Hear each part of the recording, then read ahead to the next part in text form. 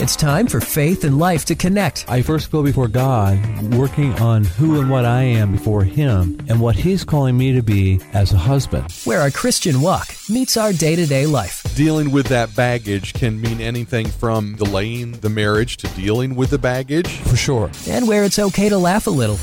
Meaningless days I look at. I'm looking at meaningless days and live happily with the woman you love, and I'm trying to figure out how they wind up in the same sentence. We're not saying that the marriage is meaningless. Heaven forbid we say. Thank you for clarifying that. This is The Session with Tom Russell from Heritage Christian Counseling Ministries. What triggers your potential spouse? And that you guys both agree, yeah, they are triggers, and it is, as we grow, something we have to work through. But we're going to give each other grace and space to do that. Well, good morning and welcome to The Session where faith and life connect. I am Scott, here with Tom from Heritage Christian Counseling Ministries. And if you're listening on the podcast network at shinefmohio.com, welcome to you. And we have a lighter topic, I think, this week. That's right. After a couple of weeks of talking about veterans and suicide, this week we talk about 10 ways to motivate your child. Definitely. And kids always need a little bit of help with that. Yeah, that's and a true. lot of adults. Yes. With the looking at the mirror. A lot of what we're going to share with you today comes from imom.com. If you want to see it there, we will also have the entire show notes posted under our podcast network at shinefmohio.com. We're kind of anticipating a 2-week project here. As part of Tom's, as we talk about goal setting, you always set achievable goals. Right. Set yourself up to succeed. So 10 ways to motivate your child in one setting from us? Right. Not going to happen. No. We're going to shoot for 5, and if we get to 6, we're going to celebrate. If we get to 5, we're going to celebrate. Yes. If we get to 4, we're going to have a meeting and talk about it afterwards. Talk about our opportunity to improve next time. There we go. Yeah, all right. But before we dive in, Tom, we turn to God's Word. Let's do that out of Luke chapter 18 and verse 16. I think this begins to put in perspective about how our God feels about children. But Jesus called for them, saying, "Permit the children to come to me, and do not hinder them. For the kingdom of God belongs to such as these." The kingdom of God belongs to little children. Look at how valuable they are to Him. So it's okay if I act like a 6-year-old. Well, yeah. Sherry's been talking about that in emails for... I'll talk to you later about that. All right. So the question is asked right out of the gate, what motivates your child? And right now, I can just kind of see wheels spinning all over Shine FM land for what motivates your child. Well, and Scott, as we speak to those parents out there that are listening, we do want them to understand that's important. When we talk about what motivates them, well, without question, we want to have some idea. And to give you a parallel picture of it, when I was in the classroom, and there were 35, it wasn't quite 35. 30. You couldn't motivate all of them the same. Right. And in the same way it is with your children, based on their personalities and their temperament, you're going to be able to motivate them differently. I think across the board, my bias, without question. We find how to celebrate them and their success, and that will motivate them beyond anything. Exactly. Celebrate their successes. So what motivated a young Tom Russell, though? What was your driving force? The fear of wrath. My parents didn't quite get the celebration thing. Yeah. They picked other forms of motivation. Yeah. It was serious. My dad, he had a very difficult life, so school was not a good thing to him in the first place. So he didn't really understand how to motivate us. It was very heavy-handed and highly negative, and don't dare mess up or the wrath will fall. That's right. Yes. And so my mom came from a healthier background, but she was drowned out by the heavy hand. Yeah, okay. Yeah, for me it was a fear of the Marine. Okay. Yeah, my dad was a Marine, and the guy with the devil dog tattoo on his shoulder, I I was always in a little fear of my dad. Well, yeah. But then there was always the fear of Mom because she was the first one you had to face when you got home. Oh, okay. Yeah. Yes. And then of course the infamous line, "Wait till your father gets home." Right. Yeah. Yeah, that line was always good for slowing me down just a little bit too. So every kid is different. It's just like in the classroom. We know as teachers, every child is different. Some kids learn just by taking notes and they memorize them on sight. Right. My roommate in college, drove me nuts. Yeah. He read it and he had it. There are other kids, they're auditory. They've got to hear it. Right. Other kids, they've got to see it presented in some way. Maybe it's something on the board or in a movie. How many of us can actually quote movie lyrics? Oh, You know, you sit down to watch a movie and you can, I drive my girls nuts with this. There are movies that my granddaughter and I watch together. Uh-huh. And it's to the point where we've got them memorized. How about that? And Allison and I will just do Tangled back and forth to each other. That's pretty cool. That kind of stuff. So we all have different motivations. So imom.com offers 10 ways to motivate your children. And one of them, I think, is right in Tom's wheelhouse, actually. Yes. The first thing is to set goals. Right. If we have it and we set the goals, we want to make a list of short-term goals, Scott, and one for the long-term goals. But let's make sure the goals are reachable. This is huge, but require effort to obtain. So we want to be sure you're helping your children choose the right goals. Well, goal setting in general, I want to see, was it Stephen McCovey who wrote 7 Habits of Highly Successful People? He also did a version for teenagers. One of his 7 that he researched, of the 7, was goal setting. That successful young people set goals and they reached them. Well, I think that's critical. But I'm a strong advocate in having very obtainable goals because we really want to focus on what are we trying to accomplish here. Do we want them to get the A? Okay, they fell 97% or higher on the grade, or do we want them to A, own their own schooling, and B, be successful? Well, when they feel success, they might be okay with a 91 or 92, but they're owning it. They're being responsible. We don't want them living in fear of what's going to happen to them if they end up getting a 91 and mom and dad wanted a 95 or higher. So for them to set goals there, and again, what's our objective as a parent? What are we teaching? What do we want to see happen? Goodness sakes, I was always so thankful that most of our children were able to manage owning their own schooling. And by the time they were in high school, you know what? We were facilitators. Oh, you need this. You need the car to go get that for your schooling. We have to be at this meeting. Okay, we'll be there. That was wonderful. Yeah. And that's a whole lot easier way to parent, right, than to parent by fear and retribution and punishment. Right. And there is something that they included. They actually included a goal sheet. Yes. And I will try to put this into the show notes. Now, if you know me at all, you know I am technologically challenged, and I cannot guarantee that I'll get it there, but I will try to post that there with the show notes on the podcast network at shinefmohio.com. And we'll set a very doable goal, reachable goal for you, Scott, to get that on there by. And we'll celebrate it next week. Yeah. So the goal sheet basically sets a goal for school. It sets a goal for learning new things. It sets a goal for friends and family and for health. Right. Which I find interesting because that's not something that's talked about as much anymore. So I find that very, very interesting. About your health? Yeah. It's not something you talk about with kids, and really it should be. Obesity, I can't tell you the percentage-wise, but it is on the rise. Oh, absolutely. Big time. Yeah. I mean, we look at our kids today, and I can't tell you the last time that kids, what does gym class go through, like 7th grade now? Once you get in high school, gym doesn't exist anymore. Wow. And I think that's sad. I think really we need physical education. Absolutely.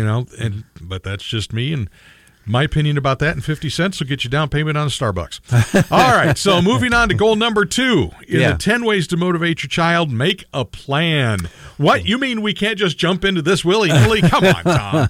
Yeah, a plan would really be good. So in order to reach goals, Scott, you got to have a plan. You want to help your children create a strategy to reach their goal. make it step by step and plan that will help them reach their goal. Printable goals, and this research definitely supports, printable goals for kids will help you get started, but also those that are written down or verbalized have a higher percentage chance of happening. They're more likely going to happen if they're written or they're spoken. For one, you get supported. Right. Two, your parents are going to hold you accountable for it. But it is good. And so when we talk about plans as an example, the SMART goal plan that some research talks about, the goals should be specific. They should be measurable so you know if you reached it or not.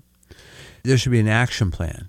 And the action plan really fits with what this goal is more like talking about. We're talking about when we have an action plan, it answers questions like, where is this going to happen? How are you going to reach this goal? When are you going to reach this goal? And who? This is an important one for those learning styles that want to hear it, they want to hear or need some assistance. Who's going to help you if you can't? So now all of a sudden we are putting them in position. That's a great way to put them in position to be successful. But again, if it's not the child's goal, if they're not answering those questions, it's going to be difficult because if the parents own it, it's not going to happen. We're not going to need to own it. Absolutely. Yeah. Now, you made an interesting point there, Tom, the idea that, you can set these goals for your kids, but it's okay to ask for help. Right. It's not something you just say, okay, here's the goal, kids, off you go. Right. And the kids just try and figure it out. Right. If they don't, who's my fallback? If I don't understand this or if I'm having trouble, who's my fallback? Is it dad? Is it mom? Is it grandpa? Is it Coach Pucciarelli in track? I don't know. Who's your helper there? Okay, you started SMART, so we got through SMA. So what's the ERT? Okay. Oh, yeah, I'm glad you said that. Yeah, we probably ought to finish it. Yeah, finish your SMART. Be smart enough to finish your anyway, what's the R? A smart idea here would be we might want to finish it. My ADD kicked in, Scott.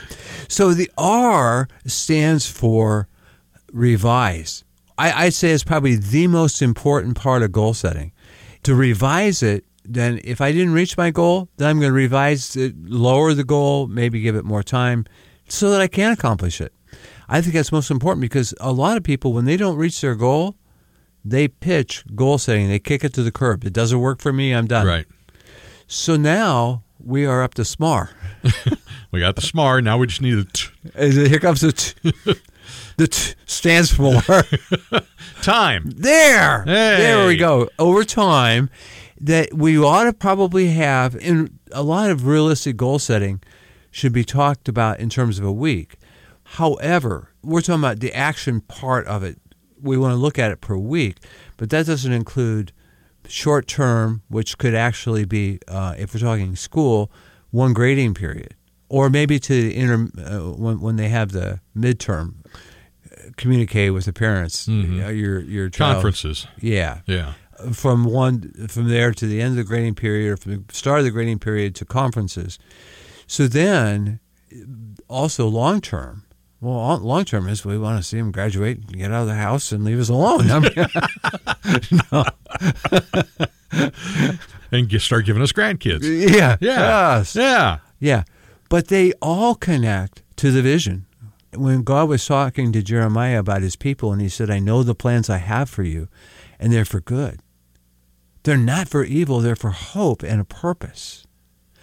That's when we begin to embrace the vision, and in the pieces of the puzzle we just put together begin to fit toward reaching that vision. And so when you're talking about the person that you can count on who can help, I will always, and I've said it now going on my whole professional career, which is pushing 40 years, if it hadn't been for an individual named John Falls who understood algebra and taught me, I would not be sitting here today. Understand that completely. All right, so we're talking about 10 ways to motivate your children today on the session. The first one, set goals. Number 2, make a plan. Number 3, now this one some parents might give you some pushback on, so we'll unpack it a little bit. Make things competitive. Yeah. But Tom, everybody wins. Oh, yeah. Oh, well, and to some degree, if the parents don't like the competition part of it, I think I'm on board. However, let's encourage healthy competition. They should be able to, because that's just part of life that they're going to need. We want to cheer on our child. That's also a way to put them in position to be successful and celebrate them. To be another runner in a race or to take home the trophy from the spelling bee, yeah, okay. Make competition about positive things and strength in regards to your child, and never about negative and weakness toward the competitor. Does your child shy away from competition? I think the most important thing we can teach them is to compete against themselves. That we teach our child that they can improve what they do. They can get better, whatever it is. Now, in my household growing up, it was just me and my sister, so the competition was always me and Lorraine. And she'd usually beat me into some kind of submission. So, but in a bigger house like yours, you had, we had Mandy, Jason, David, and Dean. Okay. Yeah, so how did you do? How did competition work with the four of them? Well, it was the boys against Mandy. And Mandy usually won. That's right. Yeah. She's pretty spunky today for a reason. Yeah. Competition between Jason and David was interesting. For a long time, David owned him on the basketball floor. Well, David quit growing, and Jason kept growing.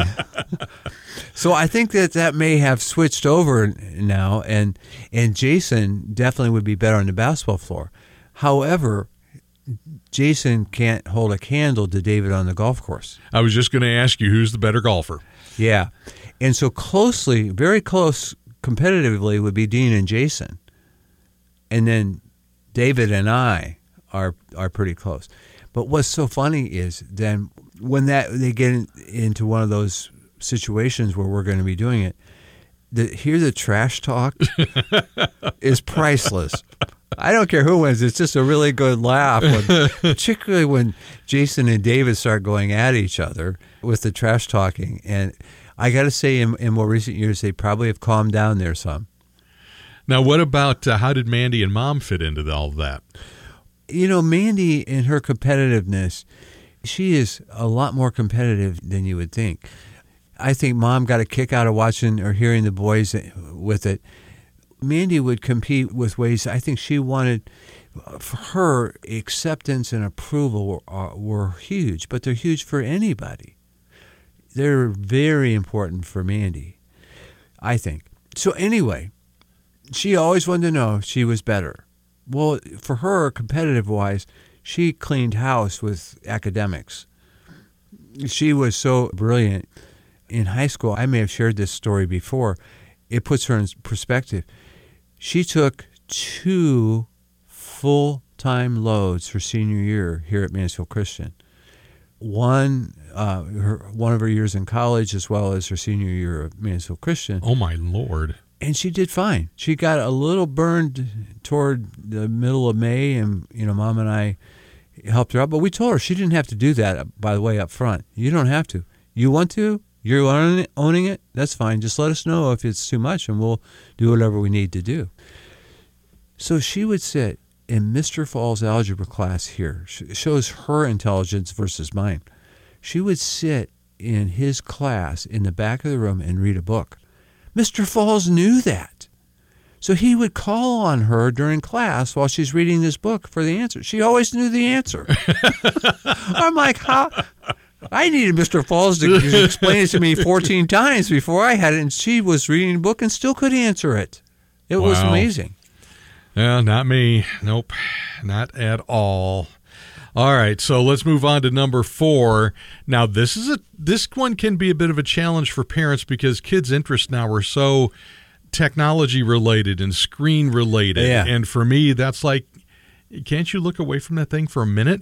Take interest. Well, that's right, which means you might have to play a video game. I do not have enough available megabytes anymore to do that. Oh, if it's not Space Invaders, I'm lost. Well, okay, yeah. But the good news is I don't have to play any with them because now my grandchildren, that might be different. Yes. So anyway, when we talk about taking an interest in them, I think one of the most positive, most powerful pieces of this discussion is that children convey interest in their activities as interest in them as a person. And thus why you would go to Mandy's gymnastics events. Yes. You sat there all day. Right. Just for her to do 2 or 3 events for about 2 minutes each. Right. And continue doing your classwork from seminary in the corner in the gym at the same time. That's exactly right. And I wanted her to know that she was really important. By taking an interest in it, that really sent a message to her that she was important. So it could be working the concession stand during the junior high game so that you can sit during the varsity game to see your kid. And that's where I oftentimes got in trouble. The season that we had both boys in the same basketball game. Well, I don't know. I think David played varsity and Jason played junior varsity a season or two. And so anyway, I'd be watching them play. And then when one of the coaches would call timeout, and I'd be talking with a friend about what's going on here, what do we need to do, or talking basketball stuff, and I get an elbow in the ribs and said, "Dear, your daughter's out on the floor right now doing her cheerleading thing, and if you watch real careful, she's going to do one of those flip all the way down from one end of the gym to the other on the floor." And I'm like, I'm glad she told me. I needed to tune into that so I could tell her honestly afterward, "Oh, honey, that was really amazing. I don't know how you do that." I would have been broken in 4 pieces by the first one. Yeah, mid-court, man. I'd be calling the ambulance. So we want to take an interest in what they're doing, even if, and it's not so much that you need to become an expert in it. You just need to express an interest and maybe let them teach you about that. And when we do, they feel empowered. Yeah. And that empowerment translates to number 5. Awesome. Where we get to celebrate accomplishments, which again is Tom's wheelhouse because then we celebrate the successes. I have had a number of patients recently where I have taught them or helped them see about the power of celebration. And it's amazing. They would be going on the idea of, as long as you're doing what you're supposed to, you don't have to pay me any celebrations, dear. And like in a marriage situation, you do what you're supposed to do, and we're fine. I'll do what I'm supposed to. You don't have to let me know you appreciate it, and we're fine. So the only emotional transition that was basically happening there, transaction that was happening, was a negative one. Wow. Why didn't you do this? You know you're supposed to do that. And so if they have an emotional bank account and, you have emotional deposits and emotional account level that's high, well, you take withdrawals out of it, eventually it's going to go belly up like a lot of checking accounts.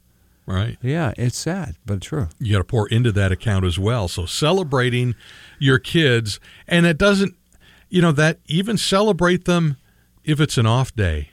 Yeah. Every kid is not going to win every time. Celebrate what they've done. Let me head off a couple of thoughts. Some parents would say, you could have this Reese cup if you do this. That, to me, is not the celebration that we're talking about. It's more like, some would call it a bribe, positive reinforcement. I am absolutely for positive reinforcement. In fact, that's probably the fundamental behind the celebration of success. However, when we talk about celebrating, what's a celebration to our children? I think I've shared one illustration was I could say to Mandy, I know, we'll celebrate. We'll go out and hit a bucket of balls at the golf course. I don't think we would have been very successful. I don't see that happening. Yeah. But what would be a celebration to you? Well, she might say she would want to go out to dinner with me. That's pretty awesome. Uh-huh. Pretty expensive, but she had an expensive taste. But well, it's... So when we talk about, let's set our goal. You accomplish your goal. How do you want to celebrate? What's the celebration to you? Now we're the facilitator.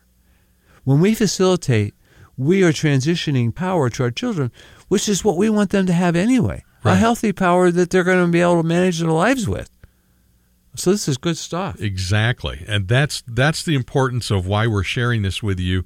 And we're going to continue it again next week as we run through 10 ways to motivate your child. So we've done the first 5. That's right. We don't need the meeting. We don't need that meeting now. No meeting. We've got done what we wanted to celebrate. We will move on to the remaining 5 next week, and you can find the show notes here at the podcast network at shinefmohio.com. And Tom, if someone would like to start a conversation with you about maybe ways that they can make this specific to their situation and their children, how can they start a conversation? Well, Scott, I can be reached at heritagechristiancounselingministries.com. And remember, you can catch up with us anytime on the podcast network at shinefmohio.com. And if you have an idea for a show you would like us to cover, yes, something to talk about, we'd love to hear from you. Just reach out to me with an email to Scott at shinefmohio.com.